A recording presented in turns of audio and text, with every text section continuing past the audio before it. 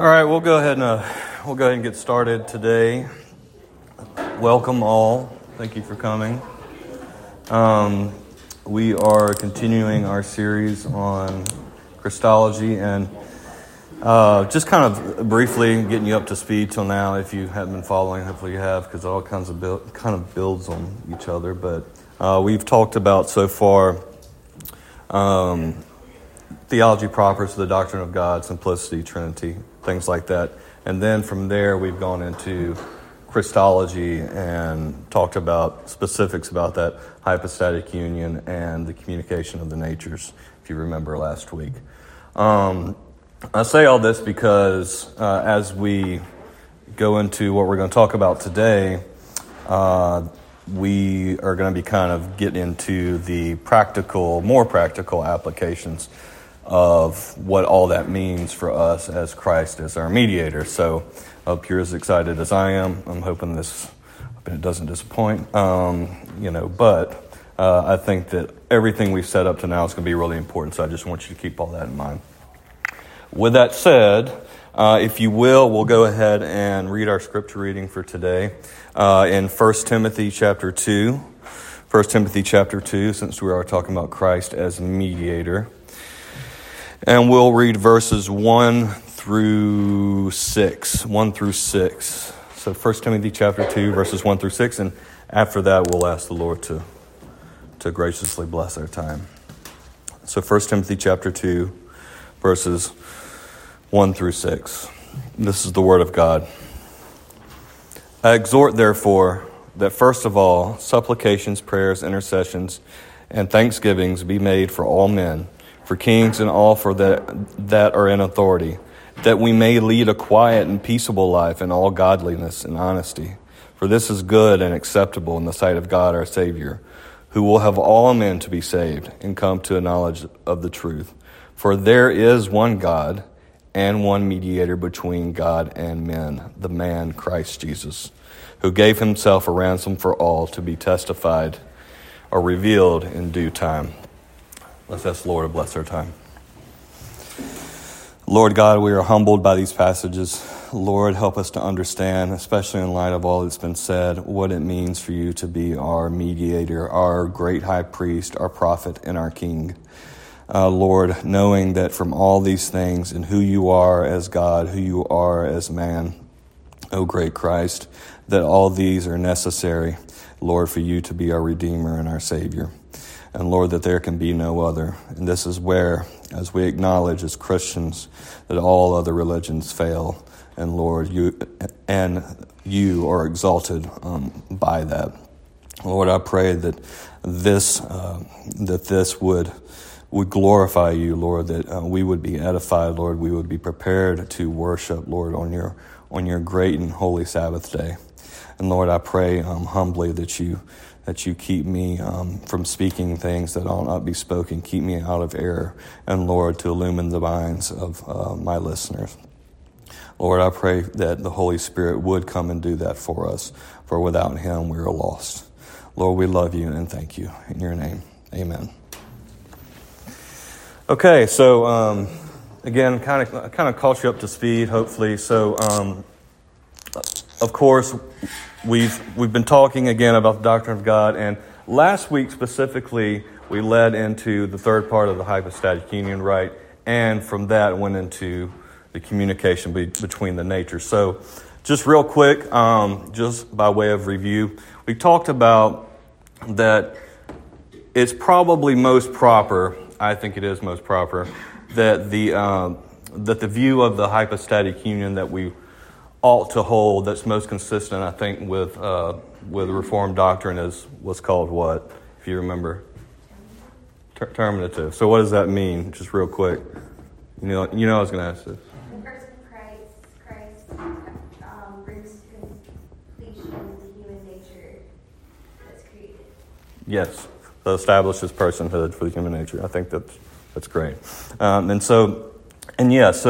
So our view of the hypostatic union, I think, hopefully, as we saw last week, grants us the ability to talk about, in all actuality and with all these details, grants us the ability, if we are going to talk about Christ in the hypostatic union, to talk about a real meaningful incarnation of Christ, okay?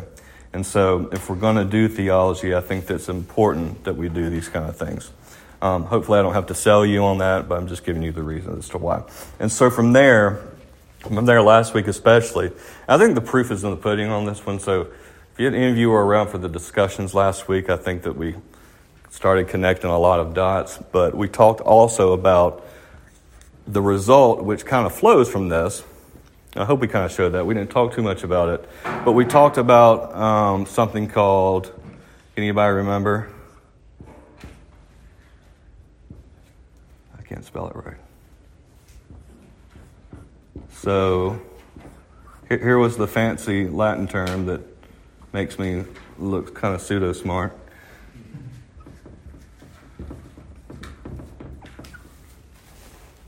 The communicatio idiomatum, and what does that mean?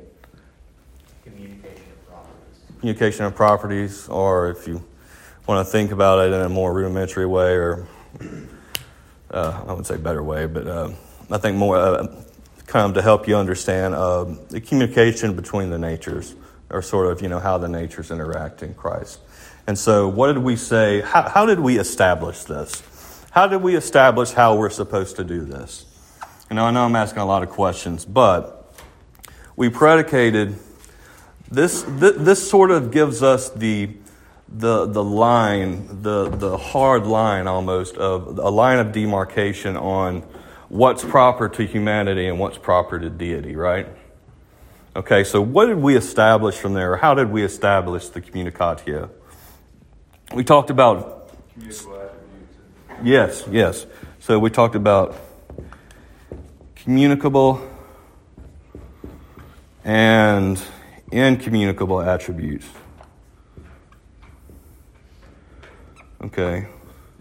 And so just real quick regarding those, what we said about communicable attributes is basically those attributes that are proper to humans only. Now, it doesn't mean they aren't proper to God, but it means that they're communicated by God to us in a finite sense. By comparison, these that God has, so these are all with respect to God as the origin, okay? These only God has. They're incommunicable to a human nature, right? So they're predicated only of the divine. And so with communicable attributes, we can just name a few again. What would you say? I'm not going to write them out, but communicable. Oh, communicable. Yeah. Mercy. Mercy. Yeah. Yeah. Yeah, I know. But incommunicable would be things like what?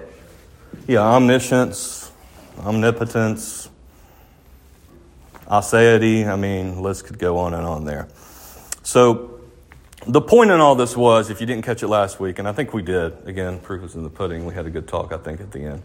I didn't do anything for like the last 20 minutes, I think, which is good. But this tells us, and again, it draws a hard line on what is proper to humanity, again, and what is proper to deity, okay, and what we share in common with deity in a finite sense, and what we don't, okay. So Christ having two natures, you can see what follows from that. So, and what we said about that is that the interaction or the communication of the natures or properties, or the communicatio idiomatum, must be stood either, and I said this, either really or verbally. Remember that? Okay, either really or verbally. So what do I mean by really or verbally?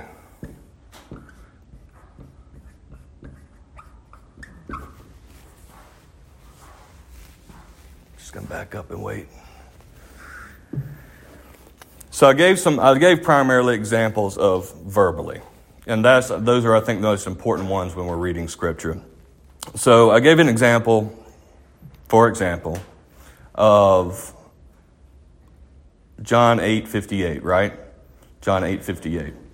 So what does John 8:58 say? if you can't remember. Before Abraham was, I am. Okay. Before Abraham was, I am. So that gives us a little bit about the communication of properties or natures, because we wouldn't say that the person speaking these words, that the person speaking these words, he is indeed existing from all eternity. Before Abraham was, I am. But in his humanity, does he exist from all eternity in that sense? No, I hope not. Otherwise, we have an eternal incarnation, which is weird. I'm just going to leave it at that. Weird. So it's a verbal distinction. Okay. So I think the way that I put it is that the human nature itself did not exist from all eternity, but the person speaking those words did. Does that make sense? Okay. Clear as mud, hopefully. So we said that that the communicado could either be really or verbally. I don't think I talked a lot about really. Really, what I would just say is that, of course, what is properly communicated to the human nature is proper to the human nature, like love, mercy, and things like that. Those would be real distinctions that we would make. Does that make sense too? Okay. Okay, so I'm hoping you see up till now, and this is where we're going to go into our new stuff, hoping you see up till now that showing all these things, first of all, that we not only see how everything connects, but that showing all these things, we see how Christ can be a real mediator for us. A real mediator for us. Everything, and everything, I think, at least conceptually, we have said so far in this series is crucial for Christ to be our mediator. I think there is very little place to compromise on the fact of the natures and the communication of them and all that. Okay, and I'll go into some of that. So, from this, we talk about Christ as mediator. And I'd like to first go to our confession. If you have that, that's fine. If you don't, I'll read it to you. So our confession in chapter 8, paragraph 1, and the name of the chapter is of Christ, the mediator. It says this: "It pleased God and his eternal purpose to choose and ordain the Lord Jesus, his only begotten Son, according to the covenant made between them both, to be mediator between God and man, the prophet, priest, and king, head and savior of his church, the heir of all things, and judge of the world, unto whom he did from all eternity give a people to be his seed, and to be by him in time redeemed, called, justified, sanctified, and glorified." And that's a wonderful statement. So I see two things in this particular paragraph, okay? And I think pulling out those two things will actually help establish a foundation for how we talk about, or how we start to talk about, as Christ the mediator. So one thing that I think will help us for approaching this is understanding what the very word mediator means. And it means, I think, putting it to you here, is predicated upon two aspects or two relations with respect to him or to Christ. Okay? Well, what do I mean by this? A lot of this we've already been talking about already, but let me erase here. Everybody got this? Great.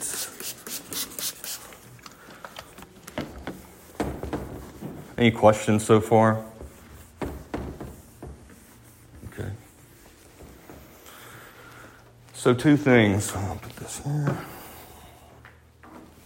So two aspects that we want to speak of how Christ is mediator, or what we mean when we say as Christ is mediator. Okay, so the first thing is, and this is what I'm going to be primarily talking about today, if not for the rest of the lesson, because I don't have anything after that. So, but it's in his person. So he is mediator in his person. What do I mean by that? I hate when I erase, because then I can't write again, or I don't dry it off enough. In his person. What I mean by that is, again, this is actually what we've been talking about or laboring so hard to pull into the conversation till now. This is in regard to the two natures, or the union of the two natures, okay? In regards to the union of the two natures. So he is mediator with respect to the union of the two natures. In other words, he is mediator with regards to his person because he is the middle one who stands between God and man. Do we see that? Okay, that should follow. He is the one that stands between God and man substantially. So it's a substantial predication. And what I mean by that is essentially, kind of a crass way to put it is, he has the metaphysical equipment to even be qualified to be mediator. So hopefully we've seen that up to now, right? He has the two natures, one person, so on and so forth, hypostatic union and all that. I want to read from also, and it's wonderful how our confession of faith lays this out, by the way. It goes step by step and spelling out all these things the way that I'm doing it. So I kind of borrowed from that. Borrow, if you want to put it that way. So chapter 8, paragraph 2. And I've read this one a couple of times already, but I think it's worth reading again because it'll, I think, help us to see this. The Son of God, the second person in the Holy Trinity, being very and eternal God, the brightness of the Father's glory, of one substance and equal with him who made the world, who upholdeth and governeth all things he hath made, then did, when the fullness of time was come, take unto him man's nature, with all the essential properties and common infirmities thereof, yet without sin, being conceived by the Holy Spirit in the womb of the Virgin Mary, the Holy Spirit coming down upon her, and the power of the Most High overshadowing her. So was made of a woman of the tribe of Judah, of the seed of Abraham and David, according to the Scriptures, so that the two whole perfect and distinct natures were inseparably joined in one person, without conversion, composition, or confusion, which person is very God and very man, yet one, Christ, the only mediator between God and man. You see what I mean? So when we talk about mediator in this sense, we're talking about a substantial, the way he exists, I guess is the best way to say it. Again, he has a medical, physical equipment to actually carry out his office. So from that, I wanted to ask a couple of questions. And I think I'm going to enjoy these. Anyway, I want to ask a couple of questions. Why then could a human person not be mediator? So these should answer themselves to a degree. But why couldn't a human person be mediator? No way for divine reconciliation. Yeah? Anything else? I mean, Seth's right. The One mediator, human- go ahead, John. I just said one human who is not God does not have the capacity to stand in the place of all other humans. Right.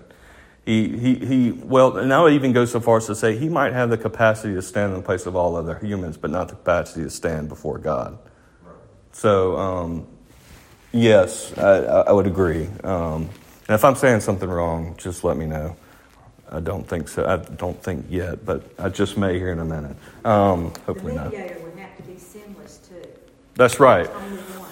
But that's exactly right. I didn't bring that up because we're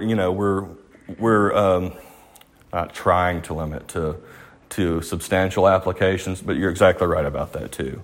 So, yes, of course, the mediator would need to be sinless as well. And we talked a lot about that with the hypostatic union and how that worked. Okay, so, but what about on the other side of the coin? What about, so we said, yeah, of course, and this becomes fairly obvious, no human or humanity alone can be mediator. But what about just the divine? So what if you have just a divine person absent the human nature? Why couldn't that be mediator? How is that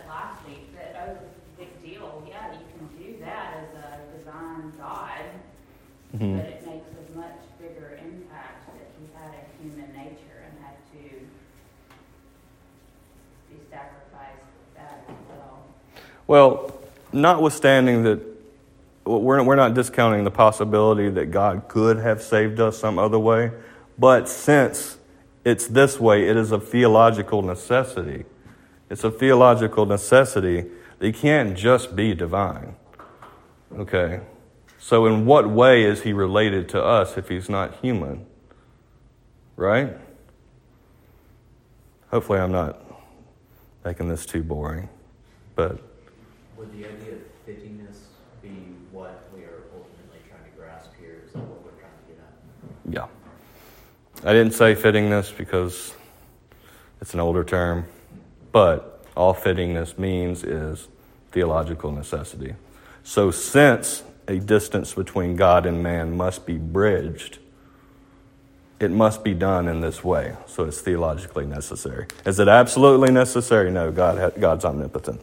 Okay, does that make sense? Also, bringing in the confession, it talks about the covenant of redemption made between God in the Trinitarian covenant, his will, the covenant of redemption. And for whatever reason, God chose redemption to be in this particular way. Right. So we're bringing in our covenant theology to help us answer this key question. Right. This, I think we would go so far as that this helps us really answer this question. I think the Reformed tradition answers this question most substantially, pun intended, rather than any other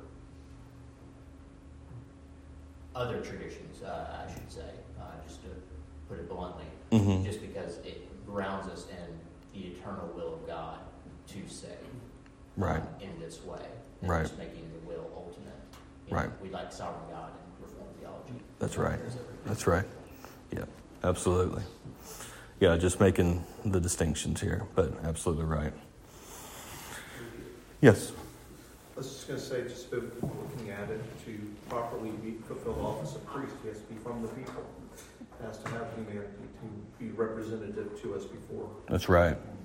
Yeah, and we are going to get more deeply into that next week, but that's exactly right. Yeah, so he can't, essentially, I'm getting ahead of myself here, but he can't fulfill any of the offices that he's anointed unto by the Father unless he is first substantially God and man. Okay? So does that make sense? Okay. So whenever I find a good opportunity to talk about church history, I will take that opportunity. And this is, guess what, one of those opportunities.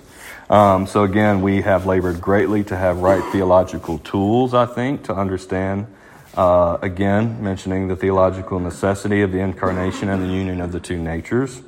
So keep that in mind as we briefly talk about these, because I want you to be thinking what's wrong with them, if there's something wrong with them. Maybe there's not. Anyway, I know I'm so dramatic. Anyway. I know. Set myself up for failure sometimes. Okay. So I'll say kind of as a preface to this, I think it's fair to say that prior to some of the great controversies that start to occur in the 4th century, the Trinity, or a Trinitarian understanding of God is sort of presumed. Are all the details and articulations worked out? No, of course not. But it's presumed, and the reason for this is, of course, our early church fathers are reading Scripture. They're assuming biblical monotheism, and they're seeing that Jesus is God, the Holy Spirit is God, and come to the logical conclusion that God is a Trinity. Okay, so that's kind of in the background. Now, the first one I'd like to talk about, you probably could guess, is the Arian controversy. So most of you may have heard of this. So the Arian controversy. I'm trying not to spend too much time, but I do get carried away. So how much time do I have left? 15 minutes? Man, okay. Okay, Arian controversy. Man, I don't know what I'm going to do. Okay, so this occurs between 318 and 3... It's the board, I'm telling you. I have to come over here and write. 318 and 325. Really all the way to 381 if you want to get technical. But the Arian controversy. So you have this presbyter, a presbyter in the city of Alexandria, Egypt, right? And his name is Arius. Okay, so you also have a bishop there, Alexander of Alexandria, which seems original. So he's bishop there, so he's over Arius. But Arius in the background, like he's picking up, and I wanted to go into this, but now I know I don't have time, and I feel rushed and really stressed out about it. He's picking up a lot of his theology on this that we'll soon talk about. A lot of his theology on this from Origen. Okay, so Origen, I kind of like Origen. Okay, he's living in the 2nd and 3rd century, but he said some kind of wonky things, is how I would say. He said some weird things, and but he did give us like a lot of our language in the way that we talk about God and the Trinity. So thumbs up for him. But he did say that in the act of eternal generation, or so in the act of the Father begetting the Son, he said that in that begetting, a different, lesser essence is produced. Okay, so sort of an intermediary divinity or something like that. Arius actually takes this further, and he rightly says, well, you can't really have levels of divinity, so Christ is either God or he's not, right? So again, you had Origen, and Arius had other influences too, and then Arius. And he just said, if you have somebody that's begotten of the Father, or begottenness in general, then you have Jesus, or I should say, really the argument, by the way, isn't Christological, it's over theology proper, but you have the Son of God, and again, I'm oversimplifying this quite a bit, equals a creature, okay? Yet somehow, this is really weird to me, a creative act can only, like biblical evidence shows that a creative act is only predicated of God, like ever. Anyway, but he still holds that the Son of God creates, through the Father, so on and so forth.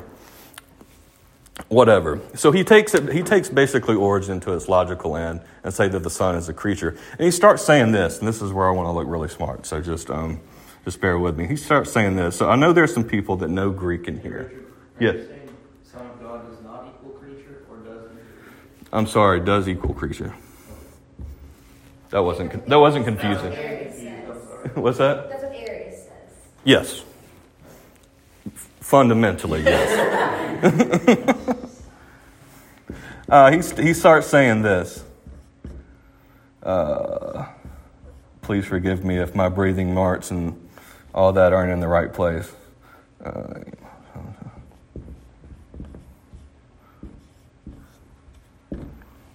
What does that mean, Greek people? I had to look it up, so don't feel bad if you don't know. The word not is in there. The word not is in there, yes. He was this before he was not. Yeah, so essentially, there was when he was not. So that's where the saying comes from that we say it modernly, there was a time when the Son was not. So if you notice too, just a side note, this is where I run out of time. Side note, it rhymes pretty well in Greek if you said ein potahoza ugein. They would sing this in the streets of Alexandria. It would catch on, among other things. But anyway, this is what he would say, there was when the Son was not. So in eternity past, the Son was created somehow. I don't know what his conception of eternity was, but anyway. So this leads to a condemnation of Arius this date's important. A condemnation of Arius and his doctrine in 325. What occurred in 325. Everybody should know this. Council of Nicaea. So you have a formal anathematizing of him and his teaching. However, his teachings persist all the way to about 381, really in the middle of the 5th century. But like it kind of doesn't become a cult group till after that. So I was going to talk about Eunomius as well, but I don't think I have time. Okay. Just think of Eunomius as extreme Arianism. You think, how could it get more extreme than this? It does. So, okay. What would be a modern, so this should sound familiar in some modern articulations of cult groups. Huh? Yes. Yeah. Yeah. To a degree, but yeah, like. I mean, they deny the deity of Christ. That's what we're talking about, right? Yeah. Yeah, he's created, but the Father's also. But the way that the Sorry, I work with a bunch of Mormons. don't be sorry, but the way that Jehovah's Witnesses articulate who Christ is, with slight modifications, is, man, I could tell you, I could read like this all about Arius, and I'm going, these are Jehovah's, these are Neo-Arians. Anyway, just saying. You should help them read Brad, Richard. Huh? I don't think they appreciate that title. So, anyway. Okay, the last thing that I wanted to talk about, and again, this was the main thing. Yeah, 10 minutes. Yeah, I think so. The main thing, what are the implications? Implications. If this is true, what are the implications? Again, understand that, and we should understand that this controversy wasn't really about the incarnation. It's about who Christ is eternally, essentially. Eternally, but not eternally. So what are the implications here for Christology? Well, the Son is not truly Son in the eternal Trinitarian sense. Mm-hmm. So we don't got a God. So you got no deity, right? Is that what you're saying? Yeah. No real deity, anyway. Deity? Deity? Deity? Sorry. That's fine. This is why the board is my enemy. So, Worship would be idolatry. huh? Worshiping the Son would be idolatry. Yep. That's a good point. Excellent point. Yes. Without no Savior. No mediator at all. Don't have a mediator. Have that metaphysical equipment. I like that. I'm glad I worked hard on that, Hal. Thank you. So essentially, no deity. Last things, because I kind of have to, well, not have to rush, but I'll just keep you in here as long as I can. Yeah. Any questions so far? We don't want to be Arians, right? Don't want to be Arians. I don't think. I think we can say that's heresy. We use that word probably too much these days, but that's heresy. So then there's the Christological controversies of the 5th century. So 5th century, primarily 5th century, Christological controversies. All these words are long too. 5th century, I'm just going to write. You notice how my writing gets more beautiful as I rush. So the first one that I think of is one called Apollinarianism. Does this sound familiar? Apollinarianism. I think that's spelled correctly. I actually looked this up to make sure I didn't spell it wrong. And that would hold... Okay, so it's more complicated than what I'm putting to you here, but the basic gist of it is that and he changed his position. So it comes from a guy named Apollinarius of Laodicea. It's actually kind of going on in the same time frame as the Arian controversy up to 321. So it's technically not 5th century, but it's still condemned. It's actually condemned in 381 at the Council of Constantinople. Anyway, that's for your information. But he basically said, regarding the natures of Christ, that instead of Christ having a rational human soul, In the incarnation, that's replaced with the divine only. So divine only. What are the implications here? So you have some kind of zombie Jesus, I don't know how else you would say that, that has a divine nature only. Not fully man. Yeah, there's no. So again, no mediator, so he doesn't have the metaphysical equipment. Glad I coined that term. So he's divine only, really. So his nature is only divine, which also means, but there's some other implications here that I think we need to think about. It also means that what about his intellect? What do we say about nature and intellect? That he has two minds, right? And what does that say when you read in Scripture where the Son does not know the day or the hour, so forth and so on? We have a divine person, so-called, who's limited, who's not divine himself. Right. Yeah, so not only is this something called monophysitism, I'm not going to write that out, just meaning one nature, but also monothelitism, which is one will. And the issue with especially the will part of it, so the nature part of it, you don't have a mediator, of course. But the issue with the will and the intellect part of it is that, what about him being a prophet? Is he actually a prophet then? Does only a divine mind need to have something revealed to it? No. So he's not a prophet.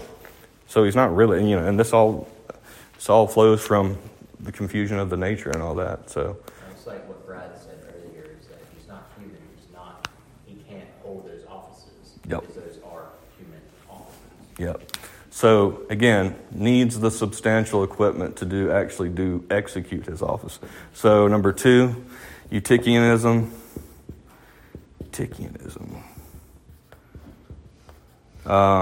Nope. There's no H. Eutychianism, something like that. But Eutyches, I think 380 to 4 something, I can't remember.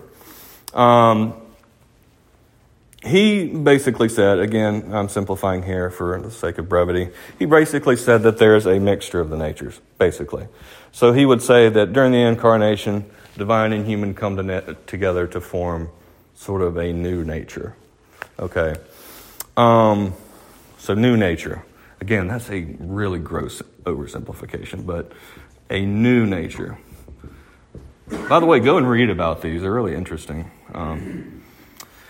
A new nature. Again, what's the issue with this? No mediator. So what kind of nature do you have is my question. Like, yeah, If it's divine, would that mean that there were two gods? Like a demigod. Right? Yeah, I think more of a like a Hercules or something like that. I don't know, or whatever. It's like, Wouldn't you have that same problem with a single intellect, single will, like you have with Father? Well, eventually, if you go down the line, yeah. They all overlap. yeah, that's why I said it. I'm oversimplifying. He said he didn't really know. Yeah, it doesn't make sense. Yeah, so new nature. I don't know what this. Everyone's hated heresy by the end of this class. Yeah, I love it. So new nature. I don't know what this new nature is. Again, we distinguish what's proper to each nature. With this one, I don't know what. Personally, I don't know how. I mean, he's not divine. He's not human. He can't stand before either God or man in some sense. And again, you still have monophysitism, so there's that problem. Can't be a mediator, and then you still have, if he only has one nature, you still have the one will problem as well. So now I don't know as far as like how that works with being a prophet, but let's just say that it doesn't work. The last one's Nestorianism, and this is where we'll kind of finish up. Nestorianism. We've kind of talked about this one. Anybody? I'm gonna poll the audience. What is Nestorianism? Just very briefly. Divine and human are distinct persons. Distinct persons. Yeah. So, Nestorianism. Again, Nestorianism. So, Nestorianism. I don't know what this Nestorianism is. My question. Yeah. So, Nestorianism. I don't know what this Nestorianism is. My question. Yeah. So, The way I thought about it on here, or the way I kind of illustrate it, is yes, two persons in Christ instead of two natures, or at least that's the logical conclusion. We could argue about whether Nestorius actually held this view or not, but that's the logical end. So, for example, he would actually say that only Jesus the man suffered on the cross. What's the problem with that statement? Scripture says that God purchased our salvation by his blood. Okay. Right, and so that automatically assumes that there's some other divine person out there somewhere too. Now, how would we say that? Let's correct Nestorius. How would we say, if we're talking about the cross, that Jesus suffered on the cross? How would we correct that? The Son of God suffered on the cross according to his human nature. Yes. How am I need you to let somebody else answer though? But we have little time. Okay, so, and we know the implications with that too. We're going to skip past that. I'm sorry that I've been so long-winded. I actually didn't think I would be once again, but here we are. Okay, so reading the third paragraph of chapter 8 of our confession, it says this, and this is getting us ready for the next, or getting us thinking about the next Sunday school. It says, "The Lord Jesus in his humane nature, thus united to the divine in the person of the Son, was sanctified and anointed with the Holy Spirit above measure, having in him all the treasures of wisdom and knowledge, in whom it pleased the Father that all fullness should dwell, to the end that being holy, harmless, undefiled, and full of grace and truth, he might be thoroughly furnished to execute the office of a surety, which office he took not upon himself, but was thereunto called by his Father, who also put all power and judgment in his hand, and gave him commandment to execute the same." So that assumes what we've been saying, that he's substantially prepared to actually execute the offices of prophet, priest, and king. So, of course, the second part of when we say God as mediator, we'll lead into next week, is in his acts and exercises. In his acts and exercises. So he's mediator not only substantially, but also in execution of his offices as prophet, priest, and king. And that depends on what we've been saying up to this point. Yes? I just want to mention, Apollinarianism isn't gone today either, because you have, I think it's William Lane Craig, who's got a neo-Apollinarian view about the person of Jesus. So just like we still have Arius' heresy with us, with JWs, we have evangelical Christianity, a neo-Apollinarian, who's the most popular apologist today. Oh, you're absolutely right. I thought of William Lane Craig, but I wasn't gonna. Well, I think also because in most evangelical churches these things aren't studied at all, people probably accidentally slip into one Yes. of these. Absolutely. That's all I have. Who would like? Huh? We gotta go to worship. All right, let's do it. Who wants to pray?